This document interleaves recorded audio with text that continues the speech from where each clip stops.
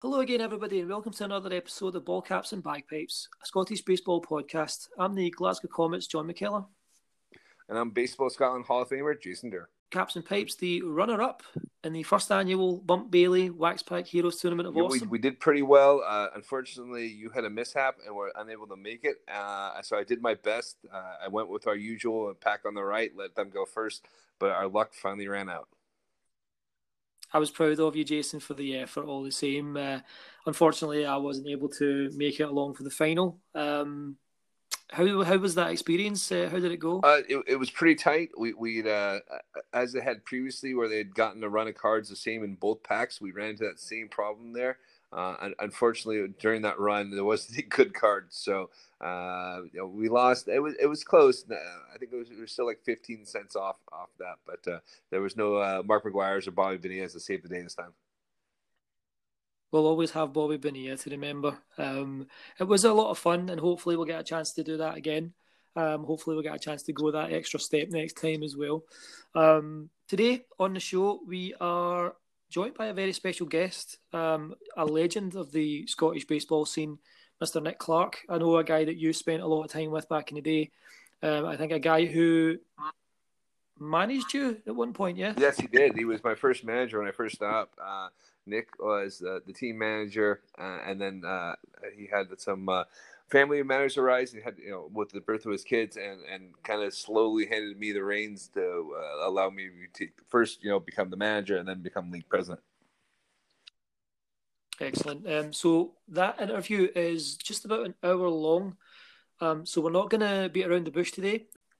Do you have any favorite memories of your time with Nick? Nick was always so friendly. He was always there and positive. He was always go get him, JD. And for someone who hadn't played baseball in 8 years, it was a boost. And I have nothing but positive things with the time with Nick. We had so much fun together. It was a shame to see him go. And now that I have kids, I totally understand why he had to go. You just don't have that time. But maybe by the end of the episode, I'll come up with my favorite memory with Nick. But we had some good times together. And Jason, our guest this week, Nick Clark, is on the show now. Good evening. Yes, the legendary Nick Clark. I can't wait to get him on. For a grilling.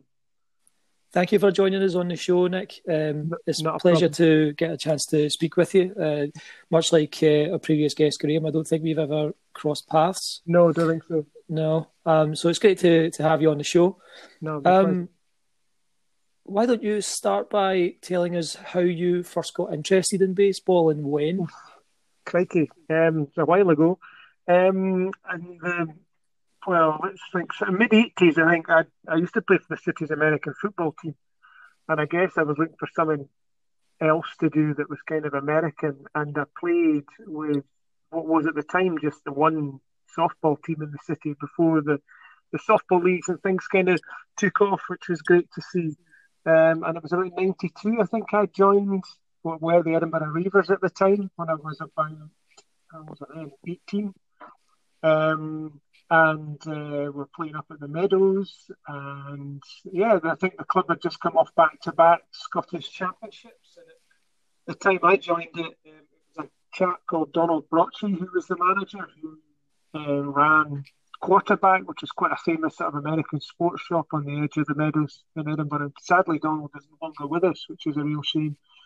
But he was the skipper, and we had a 12-team league, an East and a West division, 6 teams in each, and it was great. It was up and down the country, all over the place, playing ball. But then my kind of involvement went a wee bit further because I kind of got involved and set up the juniors in Edinburgh, and which was great fun actually. There was a sort of league of about 6 junior teams, Kirkcaldy, Dundee, Glasgow, ourselves. It was great. And when Donald, I think for family reasons as much as anything else, decided to step away, I got volunteered in inverted commas to be the new manager. And the poison chalice that Jason had for many years, I had prior to him. So it was all good fun. I thoroughly enjoyed the game. I think when I started out, I played a bit of first base and then moved around to centre field and the outfield. Obviously, nowhere near the left-hand side of the infield. I did occasionally catch with a first baseman's glove, which was fairly intriguing, but thankfully there wasn't anybody that threw especially hard. But yeah, I'd enjoyed it. I'd play anywhere, and I think, as time goes on, it's really, when you're the manager as well as a player, it's pretty tough, as Jason will know. You're trying to keep everybody happy, and it's not easy to do, So as time goes on, you kind of have to step back yourself and put other people into play more than yourself. So, yeah, but I enjoyed playing. It was the whole reason I did it was I wanted to play the game. It's just a brilliant sport, So, Nick, I was going to ask you something because you mentioned the Meadows. Did you guys have training there, or did you actually play your games there? No, we trained there as well. Right. But, of course, we had nothing.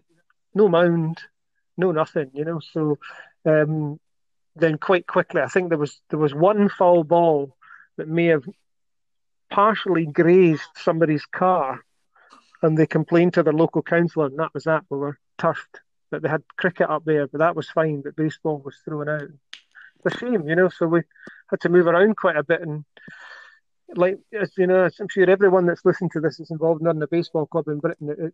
It's tricky to get buy-in from sports people in Scotland or the UK, because it's just it's not perceived as a mainstream sport. You'll get hundreds of football pitches, but ask for a baseball pitch and you'll get laughed out of town. So yeah, it's tough. It's always tough. But yeah, I'm pleased that the Edinburgh club is still going. That the legacy of the people that set it up, and its sort of most current iteration, I think, was 86. But there's been baseball in Edinburgh back to the 30s.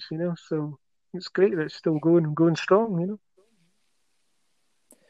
So, what was it that caused you to transition from American football into baseball? Was it just that you preferred the baseball as a game, or were you just tired of? I think getting beaten up. Well, I was a wide receiver, so nobody came anywhere near me when I played football, so it was all right. So, and they'd have to catch me first to hurt me. But certainly, I mean, the American football team in Edinburgh at the time, it was the Phoenix was the team I played for, they were called, and then I think they went bust, and there was a summer where they never played, and I thought, I fancy doing something else American. The school I went to, it was cricket in the summer and rugby in the winter, and that was your choice, so I fancied doing something else. And I started with the softball, and the softball team used to play the baseball team every year in a sort of friendly match. And it was Donald that said, why don't you come and play with the baseball? So I went along to the training and loved it, absolutely loved it. It was just, the softball makes you feel like Babe Ruth because the ball's so easy to hit, but baseball's more of a challenge. And yeah, just the sport itself just kind of draws you in, there's a nice pace to it. And, I was of an age where I could spend 6 hours away playing, as we all used to do. And just a great sport to play, and really good camaraderie as well. There was some really good people on the club, and it was a really good atmosphere. For a young lad like me, it was great. So, from your playing days, then, are there any accolades or highlights that you would like to share? Well, playing beside Jason, obviously. it's an accolade that few can aspire to, I think I've played with everyone in the league at least once. I mean, highlights for me, obviously, with what happened, unfortunately, the sport, the number of clubs just died away for various reasons. And, one of the things I think, and that unfortunately still seems to be, politics with a small p now, is that, the cost of playing went up and up and up. Insurance went up, which meant you have to charge more fees. And I think that kind of scunnered a lot of other clubs across Scotland. And it seemed to end up that Edinburgh were the only team left. And we were travelling up and down, as Jason knows well, to, nigh on Wales to play matches, and just, a long slog to play the sport you love. And, around the time that we were doing that, one of the things that has stuck with me was when we played our international matches at Meadowbank, the soon to be departed Meadowbank Stadium. And that to me, that I do remember when we played, I think it was Ireland, we played the first match there, and we lost, but it was a great game. And I remember looking at the paper, and we had the third biggest crowd in Scotland that weekend at a sporting event. Wow! There was something like 60,000 at the Celtic match. There was, I think, because I think I don't know why Rangers weren't playing. I think they were playing on the Monday or something, but I think there was about 10,000 at Easter Road for the Hibs game, and then there was us. There was about 3,500 at Meadowbank for our match, and I just thought, whatever happens from here, I thought we've done bloody well to get that many in. Now, fair dues, we gave away so many free tickets, it was unbelievable. But we had a cracking atmosphere, and it was 3 hours of really good sport, really competitive, shoehorned into a tiny stadium for baseball, with sort of funky rules for ground rule doubles and things like that. But I do remember taking that and thinking, well, we've done bloody well doing this, guys. So for a wee minority sport that you mentioned to folk that you play baseball, and you get the ubiquitous reply of, "I never knew we had baseball in Scotland." And then you tell them you played in the Scotland team, "I never knew we had a Scotland team," But for us, for that sort of shining moment, those sort of run of 4 games that we had each year at Meadowbank were just brilliant. And we played an England team the following year and beat them. And what an atmosphere that was. It was just brilliant, So getting 2,000 or 3,000 into okay, fairly run down, but still was an illustrious venue like that was just tremendous, and a really good kind of experience to be involved in. Because, I would say from what I know, you've got years on me from your experience here. That sounds like it quite possibly could be the largest baseball crowd that I know of. I don't know about down south, but that's definitely got to be one of the largest baseball crowds I've heard of. I think certainly in Scotland, yes, I think it was. Yeah, I think it'll be tough to top. I know in the sort of, I think the 30s and 40s down south, they were getting 40, 50,000 to games for I think the Littlewoods family used to sponsor the baseball leagues down south, and they were getting, well into the double-digit crowds. But yeah, for up here, I don't think that one will be. There'll be nothing that will beat that. I know sort of the sort of matches in the 30s and 40s were played out at like Kirknewton Air Force Base and things like that. So there was, they were more sort of social events, and but this was the first time that I know of that it was played in a proper stadium, and we got a really good crowd, loads of kids there as well, which is great fun, and just a really good noise. That's I was playing centre field that day, and I remember you kind of trot out and you're warming up and you're thinking, crikey, I don't want to miss my throw here because I look like a complete idiot. And normally you used to play in front of 3 folk and a dog, and all of a sudden you've got 3,000 or 4,000 watching you. So it was a great experience, and it's a shame Meadowbank's not there anymore, because that is the kind of stadium where you could do something like that. You could work with the council, but it's away now. So shame, but still a great one to remember. So Nick, what are your favourite things about being a baseball player in Scotland? What are some of the, and also on the back of that, what are some of the kind of unique challenges that you guys faced back in the day that you would like to let people know of?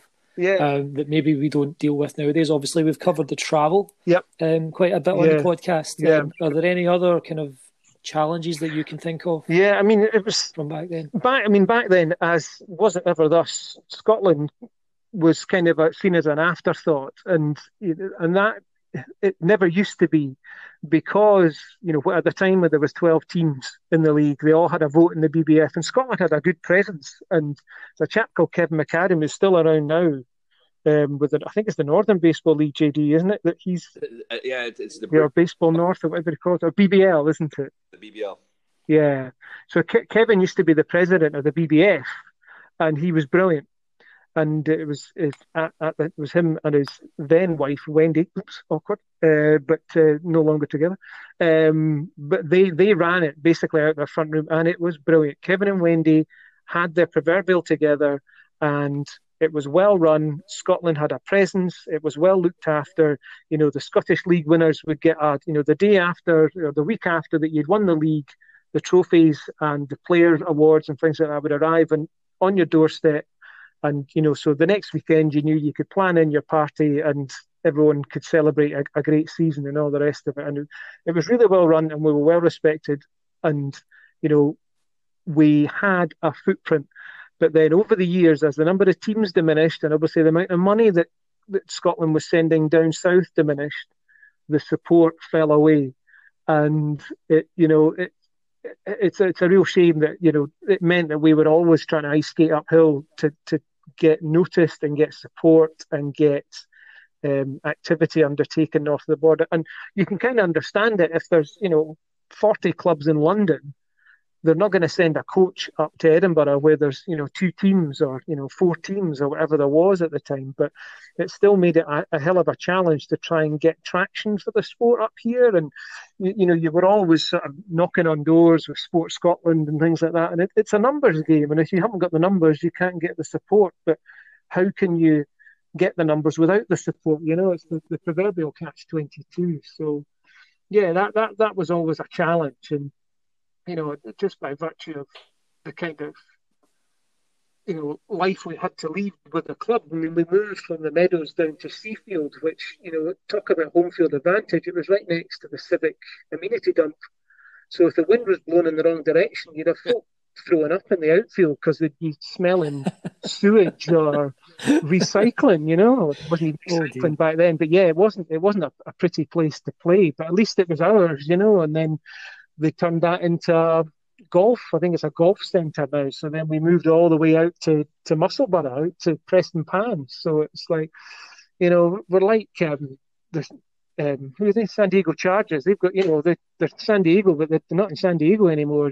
We move around more often than the Raiders. So there's a real challenge. It was a real challenge, and I think what Jason's done when he's taken it on has just been brilliant. And Paul now, that where the sport is, we've got a core to grow from, and that's fantastic. There's multiple teams in the big cities, and Tayside coming on board, and Aberdeen is brilliant. It's getting back to where it used to be, and that's really, really rewarding. Now, when I was involved for so long, it was just the one team. It was just the Diamond Devils, like an all-star brigade going up and down, crossing the border every second week, ravaging McDonald's from Newcastle to York, yeah, and off licenses on the way home. But at least we kept it going. Yeah, we kept the sport alive here. That then, has allowed the development work that the guys have all put in on across the country to allow the sport now to be in a better place. And thankfully, we didn't have Twitter and all the rest of it when I was young, and it makes me sound ancient, but I'm not really. But yep. Don't phone in. We used to be in what is it, the local paper every Wednesday. Yeah. We get an article in the paper, and I still remember vividly. I remember the time we went to Shropshire. And I've told so many folk this story, but excuse me for trotting it out again. We won 45-0 in a game shortened to 7 innings. And we'd left at like midday on the Saturday to go down. And we stopped about 10 o'clock at our hotel in Stoke, I think it was. And then we got up early again on the Sunday and drove to the match. And we won the match at a canter. It was, and the Shropshire guys were good guys, but, we smoked them. And then we were driving home, and we had to drive home via Glasgow to drop off one of our players. And that was about midnight. And we were able to get the paper, Monday's paper. And it had our score in the paper, in the Monday paper, from the Sunday match that we weren't even home from yet. And that just messed with my mind to think, what the hell are we doing? With 10 hours of driving to play a single match. And, there was this kind of time warp where we're like, wait a minute, we're not even home from this match yet, but the scores in the following day's paper, it was just a bit of a, I'll not use the phrase that I wanted, but it messed with your head, it was just kind of brought home the kind of effort and the commitment that everybody was showing to kind of keep the sport going north of the border, so. Yeah, Bill Lillian about that. I mean, I remember getting phone calls from him and saying, doing a pre-game interview to what we thought about the matchup and who was playing well and all that. And that was fantastic getting that little, blurb in the paper every week to let people know there was baseball here. I mean, I still have all the articles. Yes. Yep, absolutely. The scrapbooks and all the rest of it are great. And that was it. If you could get in the local paper, that was it. You were doing well. But now, obviously, you guys doing this podcast, who if you told me that, almost 30 years ago when I started, that we'd have live YouTube streaming of all the matches and a podcast talking about Scottish baseball on a weekly basis, it's just fantastic, and that's, I guess, where technology has empowered sports that are not mainstream, aren't on Sky and all the rest of it, to then at least get a presence that people can find it in their own way, rather than, if you're not in the paper, you've got no chance, So, it's more, it's brilliant. It's great to see that the guys that have taken it on have taken it as far as they have, It makes me feel pleased that, the slog that we all put in all those years paid off. Oh, absolutely. I mean, like I said, I know how much time and effort you put into it, and then you handed me the reins. I know, hard lines. There you go, GD. You upgraded yourself, though. I was just what was I? Can't remember what I was, regional development officer, but then you were the president. Yeah, I had to give myself a nice title. Yeah, exactly. You bumped yourself right up the list. 6-figure salary. £3.40. Yeah. Yeah. Good times, though. Good times. A great sport, good people. You don't tend to get too many plonkers involved in baseball, because if you're a plonker in baseball, you get a ball in the ear. And it's a really good way of sorting folk out that think they're really big times. And, it's a great leveler. One thing I always said is, like, when guys were like, "Oh, I'm new to the sport and I want to try out," I was like, "You just need to go," because I mean, I'm guessing like I've made lifelong friends from. Absolutely. So I mean, the guys you played ball with back in '91, I'm sure you're still in touch with and still talk about. Yeah, absolutely. Yeah. And we can all remember when we had a howler, and then we all remind each other when we had a howler. Yeah, absolutely. I mean, it sounds daft to say it, but baseball's the reason why I've got a wife and kids. Because that, I read Nolan Ryan's book, and that, and he was, the kind of god of fitness and all the rest of it. And I thought, that's really good. And it got me into my training, and it got me into that. I studied a master's in sports science, and that I then met my wife through the sort of line of work that I had on the back of that. So if it hadn't been for Nolan Ryan, it hadn't been for baseball, like, who knows where my life would have gone, So I've got a lot to thank it for. That's a great story. John, if I mention the name Tom House, do you know who that is? Yes, I know exactly. And I wrote to him when I was doing my master's, and what he sent me was unbelievable. That's no story out of you, Nick, because I don't know who John knows who Tom House is. Where I right. Well, Tom House is. Yeah, absolutely. Tom House's name does ring a bell, but I don't know who he is exactly. He's the kind of father or godfather, as it is, of pitching mechanics. And he was Nolan Ryan's pitching coach, who helped write the book, the Nolan Ryan Pitching Bible, the book that got me into, the sort of fitness side of things and training and things like that. And I wrote to him in '95 when I was doing my masters, and he sent me it was sports psychology stuff, and he sent me a pile of paperwork that I'd used to help get me through that, and it was just fantastic. But just to actually have a letter from him, as much as anything, was, motivating, to think that he'd taken the time to write and provide, share his knowledge. And I mean, he was the one, I remember famously, he was the kind of father of using computing for biomechanics and things like that. And he worked out that at the time Randy Johnson was letting the ball go a foot shorter from the plate than Jim Abbott. Now, anyone over the age of about 30 is not going to, or younger than 30 is not going to know who Jim Abbott is. But Jim Abbott only had one hand. He was a lefty pitcher, but he's still the fastest sounding pitcher I've ever seen. I remember seeing him pitching at the then Skydome in the bullpen, and it was like gunfire. You could hear him from the other side of the stadium.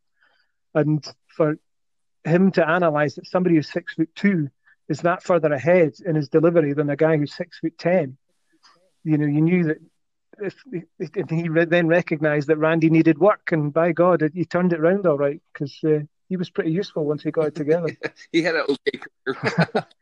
Yeah, had an okay career. Yeah, not bad. Not bad. 300 wins. Yeah, we'll take that.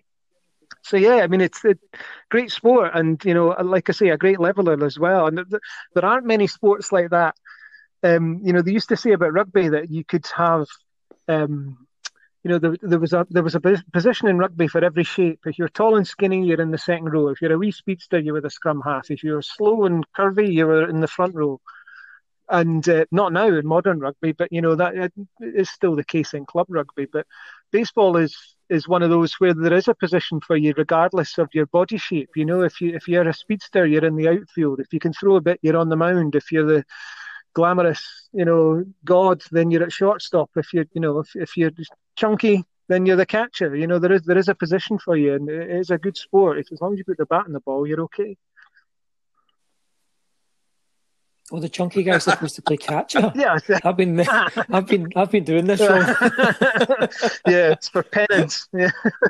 Get over there and get battered and ruin the yeah. Or first base, you know. Cool. So, Nick, we've touched on your playing career. Why don't you talk to us about your transition into managing? Because I think that's probably where you really hit your stride in Scottish baseball. Am I correct in saying that? I don't know about that. I mean, yeah, I mean, I think the challenge is that, you know, especially when we had the Edinburgh team going up and down, we were taking 15, 16 boys away, and you're trying to get them as much playing time as you can. And that's the challenge. But you can't keep everybody happy, but you do your very best, and you don't want folk to get cheesed off. And that's the benefit of the structures that are in place now, is that there's plenty of playing time to be had to keep people happy. Whereas back then there wasn't so much, and because you got the committed ones, you got the bloody good players going. So it's like, well, crikey, how am I going to be able to fit X, Y, and Z into the lineup and keep them happy? And at least we played double headers, so at least there was plenty of innings on the go. But then you get new folk coming along, so you're like, well, okay, I want to get them in because I want them to enjoy the game and stick around. And I think, I'll stuff this. I'm paying my subscription and I'm not getting any playing time. I'm getting to train every week. What to do? People want to play, you know. You just want to play matches, and that can always be a challenge. But I really enjoyed the managing side of things, and I had some great experience with that as well. I mean, Jay will know about our European adventures, and the one, I think, you went on Brascat, DD, weren't you? But that was 2003, and that was brilliant. That was the first ever Scottish team to play in European competition, and it was, you know, what a level. It raised everybody's level. We were absolutely knackered, but it was a fabulous experience to play. I can't remember what it was, 5 games in 6 days or something like that. And you're used to playing 1 game a week. So all of a sudden we're playing against teams that had, you know, pro players and things like that. And we got creamed in most of them. We held our own in a couple. And but, you know, the effort and commitment that the guys put in was just brilliant. And Coach Ron, I don't know, Ron's been spoken about on the podcast. Not a whole lot. We were in touch with Coach Ron and Coach Jeff when we got a chance. Yeah, good idea. I mean, Ron was brilliant. He's exactly the kind of person that Scottish baseball, I think, has always wanted to try and tap into. In the way that the Irish have done very well to tap into their Irish links to North America.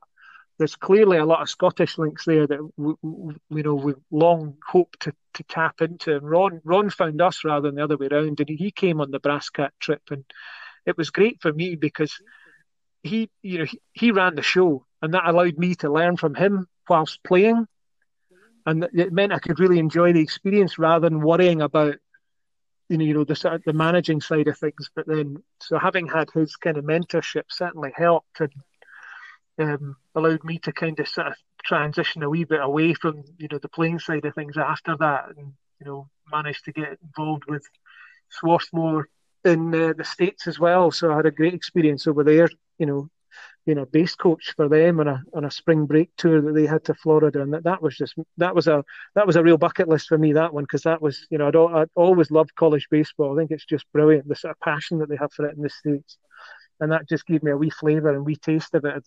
And at the time the team wasn't very good, but then Stan Exeter, the head coach there, turned it around, and they've got a fabulous program now. So yeah, it was all good. So yeah, I enjoyed the managing side of things, but it's still it's quite stressful as well, trying to keep everybody happy. So yeah, so you mentioned Coach Ron. You probably want to give a back on Coach Ron, and Coach because they'll be like, who's this Coach Ron? The old guys will know Coach Ron, and I've got vivid memories of Coach Ron myself. Coach Ron does deserve a website all of his own, really, to tell his backstory. Ron was, he was an LA cop. He was in Vietnam, and he was a baseball coach, and he had more stories to tell you about getting shrapnel and funny places and all the rest of it. And he's a cowboy as well. So I still remember the summer Ron came over, and the amount of publicity we got on the back of Ron being here was incredible, because he just wandered around the city in his Devil's baseball kit and his Stetson. And his kilt, It's cool. And yeah, I mean, the papers loved him, and it was, really good exposure for us. And I think what Ron added was a bit of legitimacy in that he was clearly a baseball person who was involved in baseball over here, rather than it just being a bunch of Scottish amateurs. Here's someone that has been involved in high level baseball and knew his stuff and had the confidence to show that he knew his stuff. And, at the time, again, pre-Facebook, pre-Twitter, all the rest of it, it was the local paper, and the local paper did full-page stories on us and stuff on the back of Ron being here. So it was just brilliant, and a really good boost to, what we were trying to do. But yeah, Ron is the man. That's all we should say. You should try and get him on one time. Is he doing well? I haven't heard from him. Yeah, he is doing well. Yeah, I mean, he hasn't kept the best of health, but yeah, no, I've been chatting away with him, and he is doing well, and he's a fighter. By God, that man is a fighter, and he's still going strong. So much missed because we don't see him here very often, but he's a good guy, a really good guy with a lot of passion and love for our sport over here, and yeah, he was quite a character. So my memory is the first training, because you guys were in Broshcott, and I emailed you, right, and then didn't hear back for 2 weeks, and then I said, "Oh yeah, sorry, we're in Europe playing baseball." Oh, okay, all right. Sounds all right. So I went down to Hollywood Park because that's where training was at back then, and yes, all I know is was this big Texan dude that had a baseball cap and a kilt on. Yeah, exactly.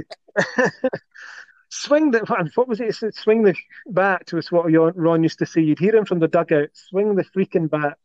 And because nothing he hated more than folk watching a pitch go by. So he kind of, over here, you knew if you were cute because the pitching wasn't that good, you could always work a walk.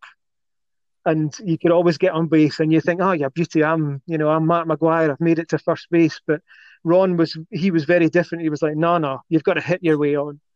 And it kind of changed our approach. And, that was the biggest lesson we learned when we were on that Broshcott trip, was that, you can't just sit there and take 5 pitches. No, you're going to get a walk. You're going to have to hit your way on, because these guys were good. These guys were bloody good. And, yeah, it was a great experience. And having him there certainly helped kind of galvanise people. And we played a lot better after we realised what the level of competition we were up against was like. And very, very good indeed. So to summarise, Coach Ron, not a sabermetrics guy. No, then? not at all. Not at all. No, I mean, but yeah, old school, definitely. But I bet you if Ron was still coaching now, by God, he'd have his face in the laptop. Because he, I mean, I still remember when Ron came over, he brought loads of sort of things with him that we were like, what the hell is this? And it was like hula hoops with plastic balls on them and things like that. Because Ron had worked with a guy that had done sports vision training. And he used these things in practice. And so if you could imagine like a small hula hoop, like the size of a dinner plate, but with a sort of like a BP ball, like a plastic ball on one side. So when you threw it to someone, it would kind of oscillate in the air. So if someone threw it to you, you're like flipping heck. So of course everybody missed it the first few times you throw it, but then after a while your vision gets trained to track the ball, and you were catching it. And I still remember we used the practice, and by the end of it, he had another hoop as well with different coloured balls on it, and he'd throw it, and as he threw it, he would tell you green. And you had to catch the green ball. You couldn't just catch the hoop and the ball. You had to catch the green ball. And by the end of it, everybody was doing it. And it was just a whole different way of approaching the training and making it better. And even if you, instead of just standing there taking BP and everybody getting bored, you could work on different things to improve your game every week. And it made a big difference, and it was even if you couldn't do it, at least you tried it, and it was just a kind of different approach to doing things that, now in all sport, that no stone is left unturned in terms of player development and training, even for amateurs. The sort of stuff that you can do with your smartphone now can improve people's sport in so many ways. But we didn't have that back then. When somebody came over and brought it with them, it was a real boost. And I'd agree. I think Ron, old school, but you know what they say about new dogs and all that, or old dogs, but he had a few tricks up his sleeve. Don't put him down for that. Yeah, no, I definitely missed that. I remember anytime which Coach Yeah. Ron was here and when Coach Jeff as well, when we had them Yeah. for 2 weeks, like that, we'd play great for about a month, and then everyone would forget about all Yeah. the stuff they. Yeah, and we'd fall off a cliff towards the end of But the season. it was the stuff behind it that, of course, we never had the coaching to pass on to the players that we do. I mean, like Yeah. I really connected with Coach Jeff because he was all about the psychological side of things, and and it was just like, okay, Yeah. when you hit the ball, say hit, let's say pitch hit, and and that worked, and that got a lot of people, just be able to focus on that, and I tried to implement that training once, I got laughed out of the place there. Yeah. Yeah. It was great. And I mean, you're absolutely right. I mean, it is such. I mean, baseball is such a complicated sport, but it's simple at its core. And it's how much of the complicated stuff do you bring in? Even simple things like, I can't remember how many times you'd sort of drill into folk that you go, down in fair, down in fair or back, or down in foul and back in fair, sort of from third base. So if there's a line drive and you don't get hit and get called out, and the number of times folk would still get hit, and you're like, Jesus, you've been practicing this for ages, but it's just, and it's a tricky sport because folk are thinking, oh, I'm only 90 feet away from scoring, I'm dead excited, and it's like being able to kind of take that breath and realize that yes, it is a bang bang sport, but you actually have more time than you think. But that's hard. That takes experience. It's definitely an experience sport. That you okay, as your fitness might diminish as you get older, but your skills can increase. So there's that. You make up for things, and that's how you get veteran ball players and look at Jason that are able to still compete at an older age because they know the game, and that you can't just sort of plug it into somebody and say you're all right, off you go, you're ready to play. And it's a tricky one. It's a tricky John, one. I didn't do myself any favors the first training. I hadn't thrown a ball in probably 4 or 5 years. Definitely had not picked up a bat up in 8 years. And Coach Ron rolled me out and go, okay, your arm's fresh, then you're throwing batting practice. So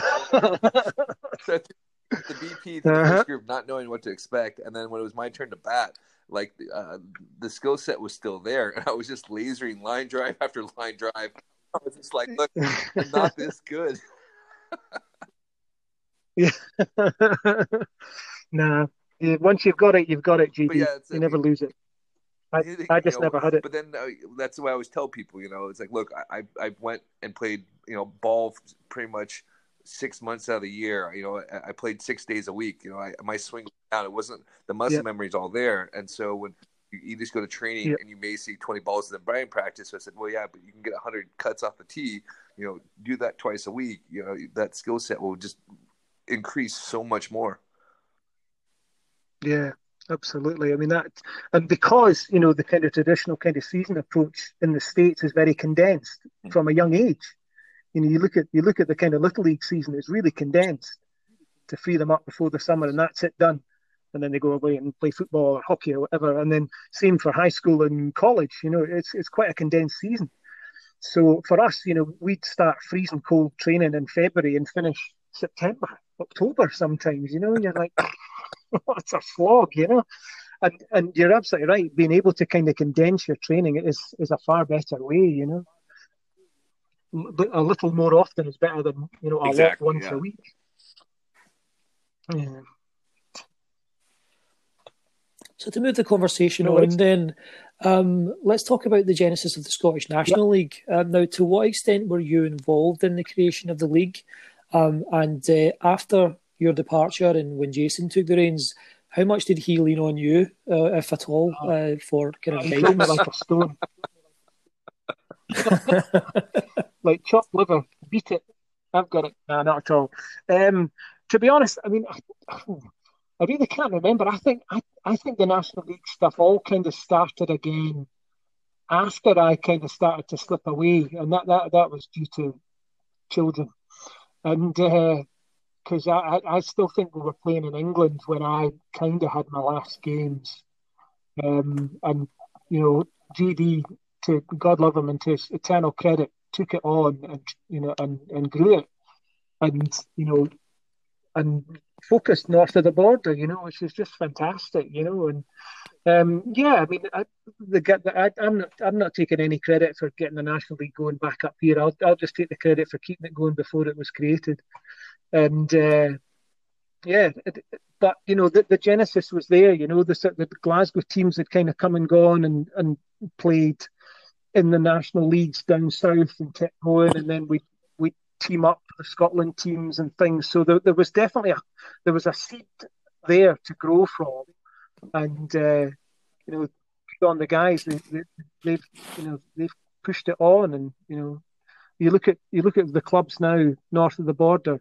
They've all got a decent home ground. They've got good baseball people. They've got potentially multiple teams.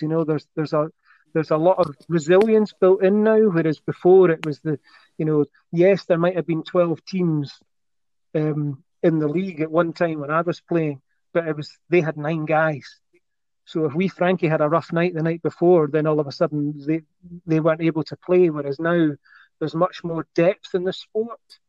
And I think that can only help because of the exposure that it gets now over here, the major leagues and the telly and all the rest of it. It's much more pervasive than it was. I mean, I remember buying USA Today to see the scores. It just seems daft now, So, yeah, no, I'm not taking much credit for bringing the Scottish Baseball League back together, but I think that there's plenty of other people that have done far more work than I did. You're definitely downplaying this, Nick. So I might have been the manager of the team because I said you had I think you had Chris then, and then and so you were definitely involved with that. So you were doing all this stuff in the background. So Nick would just fill me in every once in a while. Oh, this is what's going on here. And when it was the culmination of us losing to Brighton because we refused to play in Manchester. Oh yes. What a farce that was! It because. And that was it. And then with the BBF deciding, or the BBF North deciding that we were forfeiting by not going to Manchester, at the same time the GBA guys were old enough to play in the adult league, and with Strathclyde not letting to travel anymore. So I think you were doing all this stuff in the background there to kind of keep that all organized, and I was just happy-go-lucky going, all right, we got a team. Let's play ball. Because I mean, you go to the know what was going on. I had no idea. I was just happy with baseball. Yeah, I mean, I remember that God, that was a good few years ago. Yeah, where they said that we'd had too many forfeit wins, so they weren't going to give us second place, which meant that instead of us hosting a match, we then had to travel.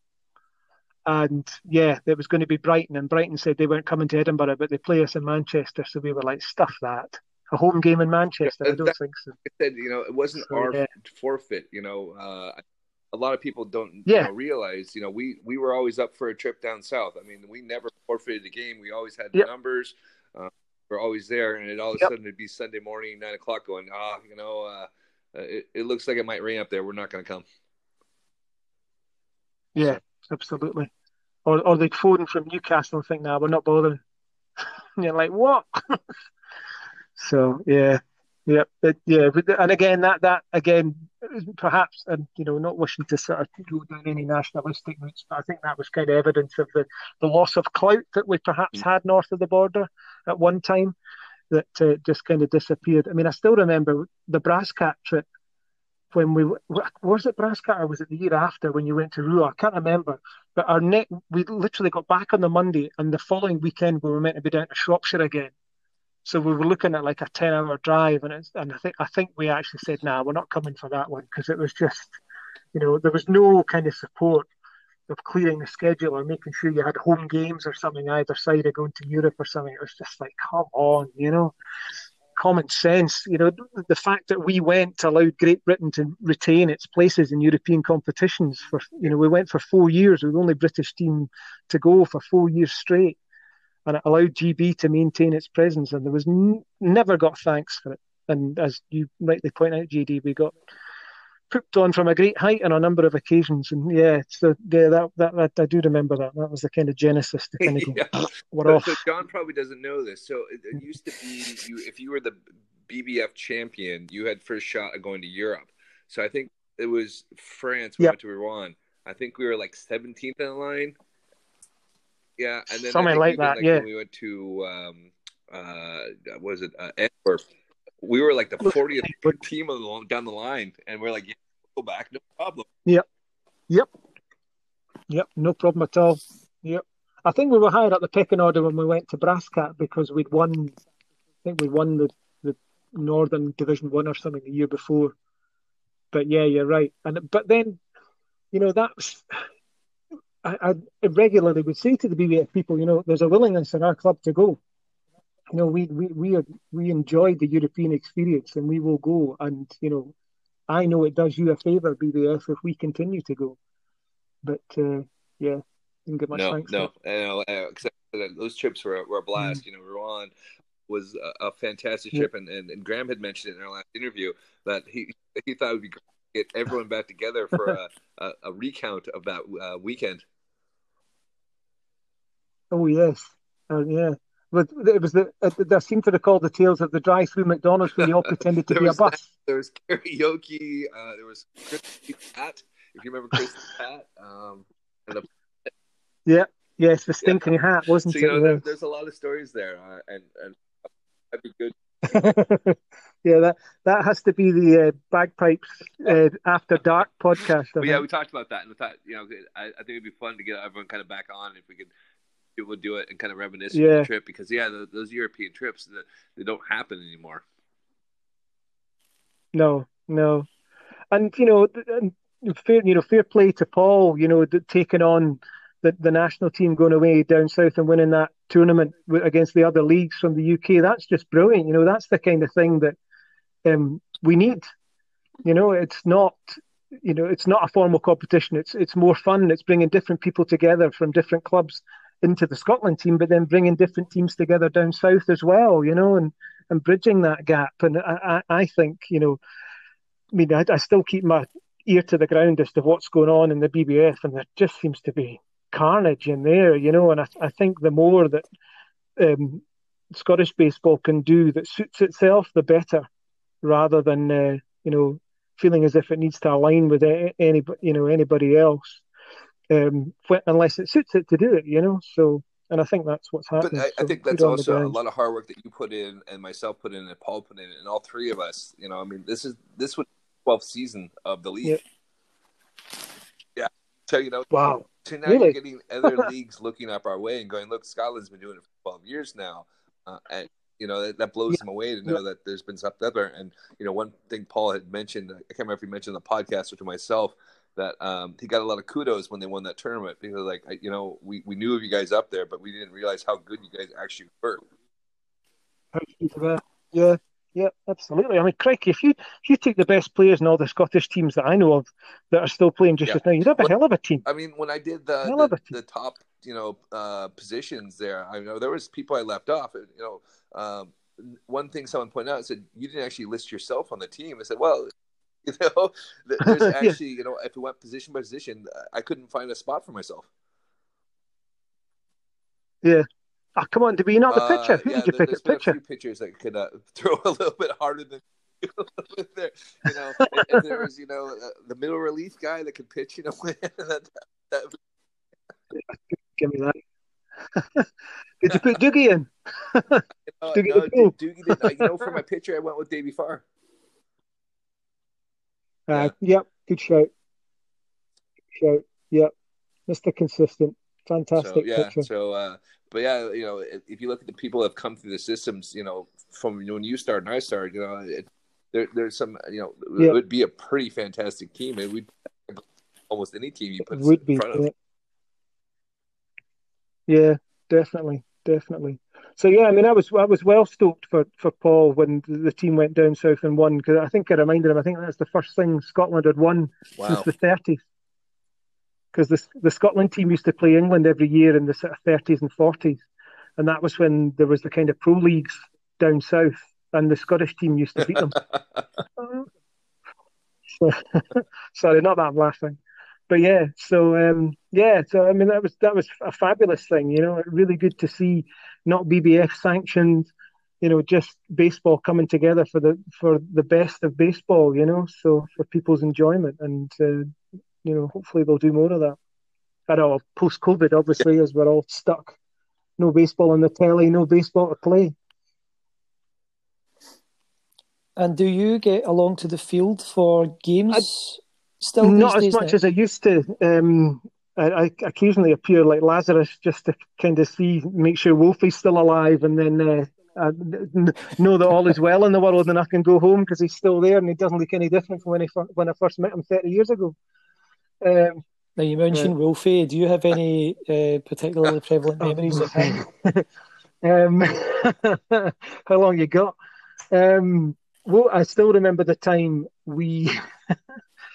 my first Scotland team pick was maybe 93, 94, and we went up to Kirkcaldy to train, and Wolfie took us training, and we were doing relays, standing in rows throwing the ball to each other, and we were doing relay lobs. Now, in a game, you would never lob a ball to somebody that kind of goes up and over really slowly. You'd fire it in. But he had us doing that, and we were like, what was this? And then we ended up playing the Kirkcaldy team, who were a bloody good baseball team. They were all minors, so they were all hard as nails. But you knew to beat Kirkcaldy, you just need to stick around towards the end of the game, and they would tire and fatigue because, let's just say, they went drinking Lucozade as the match was going on. So you knew you could always come back and beat them in the end. And they played us, and it was the day before we played England, and they absolutely smoked us. And they were like, you guys are going to get pumped tomorrow. And we were like, geez, what's going to happen? And we did. We played England, and we got absolutely cremated. They were just superb. But just, the Wolfman, he was, I don't think he was cut out to be a manager. Don't know if he's cut out to be an umpire either, but don't tell him I said that. But I love him to bits, and he loves the sport, and and he's characters that, dot your kind of involvement in the sport that you remember, who are good people, who love the game, who are involved in it for all the right reasons and continue to be involved in it. Don't ask for anything, don't want for nothing, but still they clearly get a lot out of it. So for all the moans about his strike zone being fairly vague, he's a good man, a good baseball man. He does definitely have an interpretive or an abstract idea of the. He's like an abstract artist when it comes to the strike zone. The pro tip for pitching when Wolfie's pitching is to throw a curveball, because it starts out his head and he'd duck out the road and not look at it and then go strike.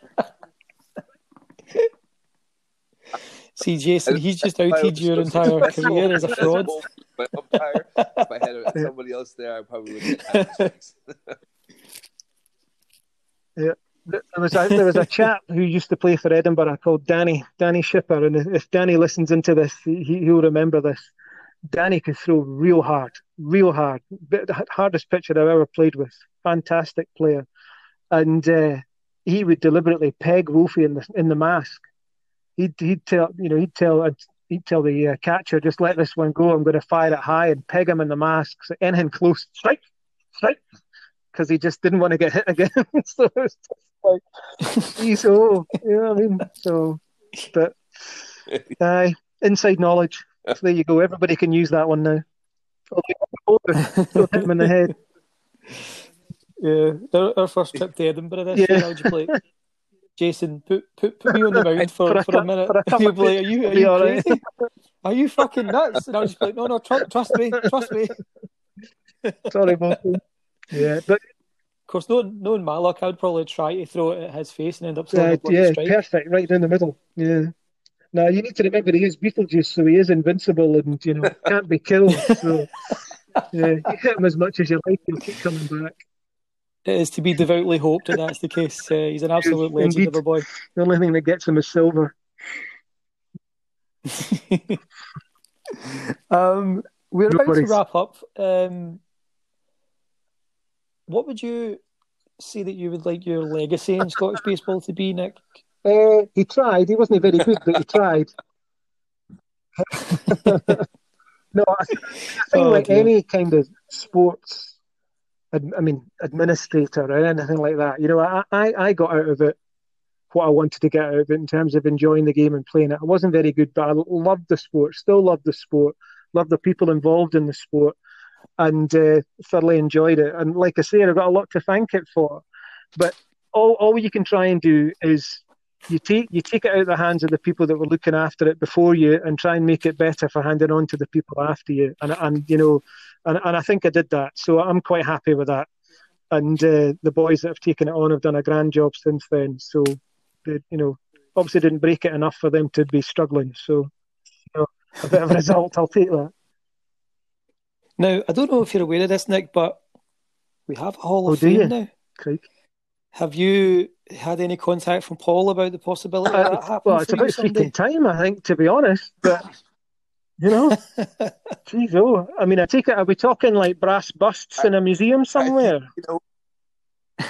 I don't think, Jason is a Hall of Famer, so you you can tell us exactly. With your legacy and my legacy of trying to get a damn field built. Whenever that does happen, there is talk of putting up like a plaque up there for everyone that's on. It might not be a bloody gravestone by the time that happens. Oh my gosh, I still remember getting kind of permission for Preston fans. Yeah, that would be field here, and then the mound. I know. Yeah, I know. Then they stole the mound. I know, fantastic. Did Graham tell the story about when he found the pitching rubber at? No, we'll have him on another time. Preston Pans. Tell that one there. Yeah, that to me, that is A, it sums G up in a nutshell, but B, that just sums up Scottish baseball all the way. We'll finish the story off air, John, and then we'll get to Graham on another time. Yeah. No problem. Now, before you go, Nick, Jason has compiled a couple of questions from the assembled comrades masses. On Facebook. I'll be defriending them. So I'm gonna fire over to Jason. And he can go through those just now, if you don't mind. Why would you the rubber? And we'll see what the guys wanted to know. And let's see what he said. Chris Lee wants to know: have you done karaoke since you cleared it out in Broshot?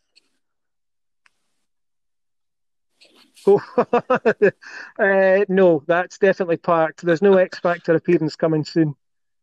That was god awful. I want to know if you had any scary incidents driving down to England in the team bus.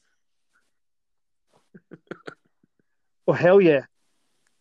Oh, you could do a whole podcast on that one. The worst one was Quigley relieving himself in a milk carton, and then proceeding to empty it down, or attempting to empty it at 70 miles an hour outside the minibus, not understanding the full sort of vectors of wind forces, and having his particular donation to the countryside running down the side of the bus for about 100 miles, forcing us to keep the windows shut.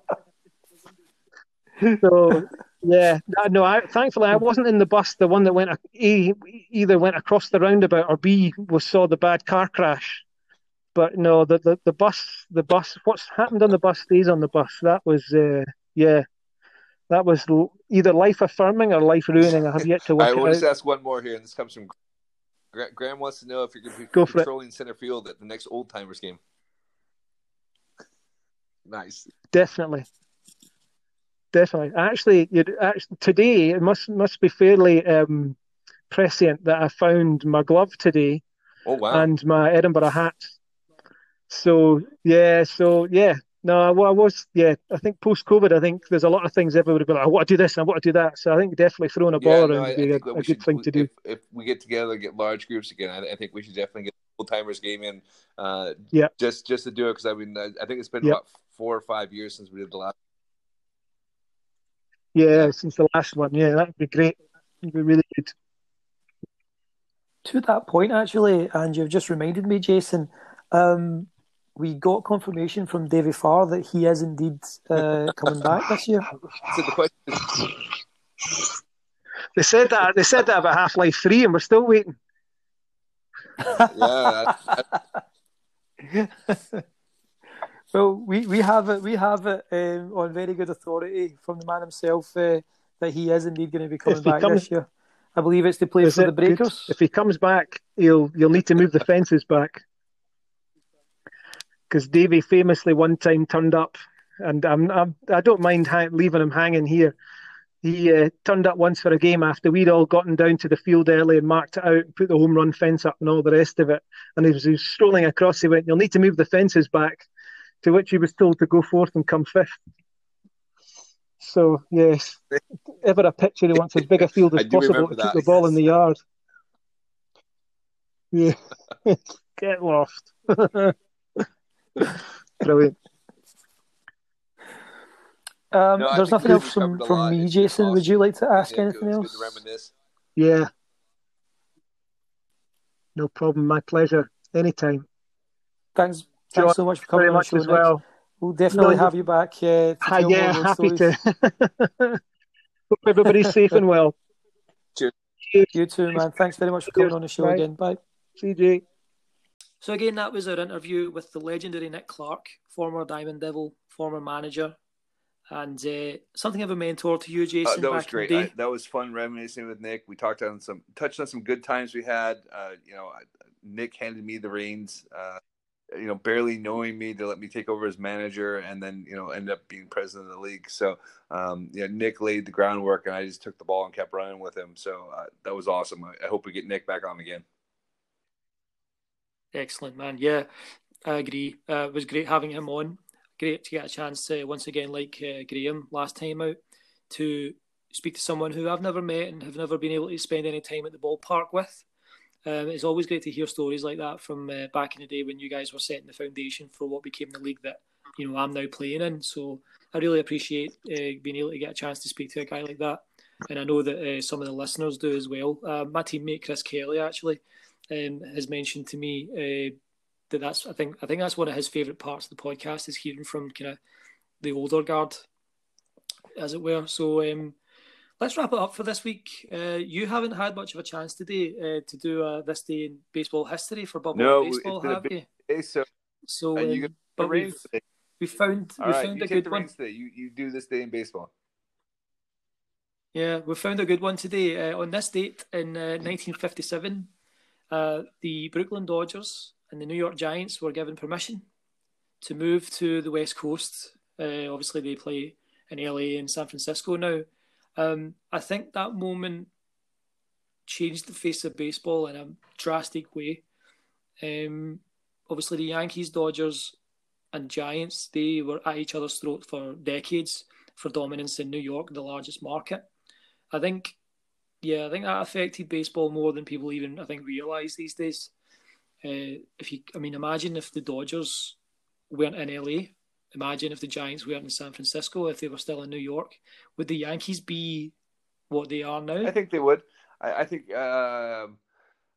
you still have a major market. But I think there was a race to California to be the first team in California. So, there'd always been the Pacific Coast League. So you had the San Francisco Seals, and then, of course, in LA, you had the LA Angels. So there's always been baseball there. But I think, it was time to have a professional team that way.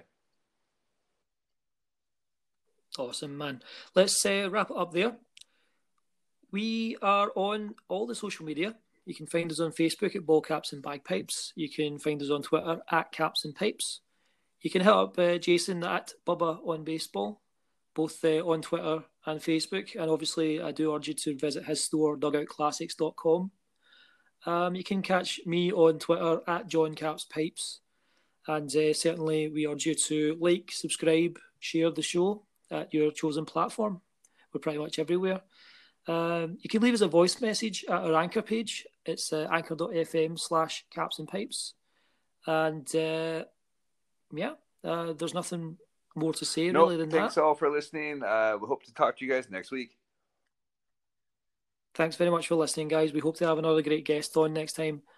Stay safe. And it looks like from the news we got today about the first phase of finally getting out of lockdown, that things are starting to look up in Scotland. So hopefully we'll have more to talk about in the coming weeks, and hopefully we'll get some games in before the summer ends, which is usually could be any time in Scotland. Hope. Like I said, if something happens, maybe come July, you could get 2 or 3 months of the season still in.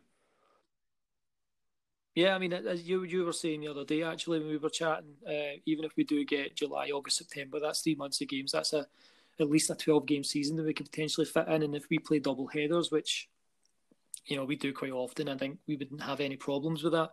We could pretty much get more or less you probably a get about in. 16 games in, which assuming there's no rainouts, and that's still a full season.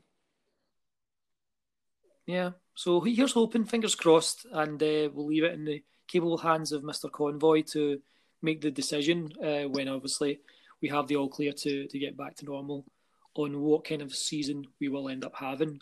Thanks very much for joining us again, guys, and all right, I'll see catch you next week. Same Jason. time, same place. Bye. Bye-bye.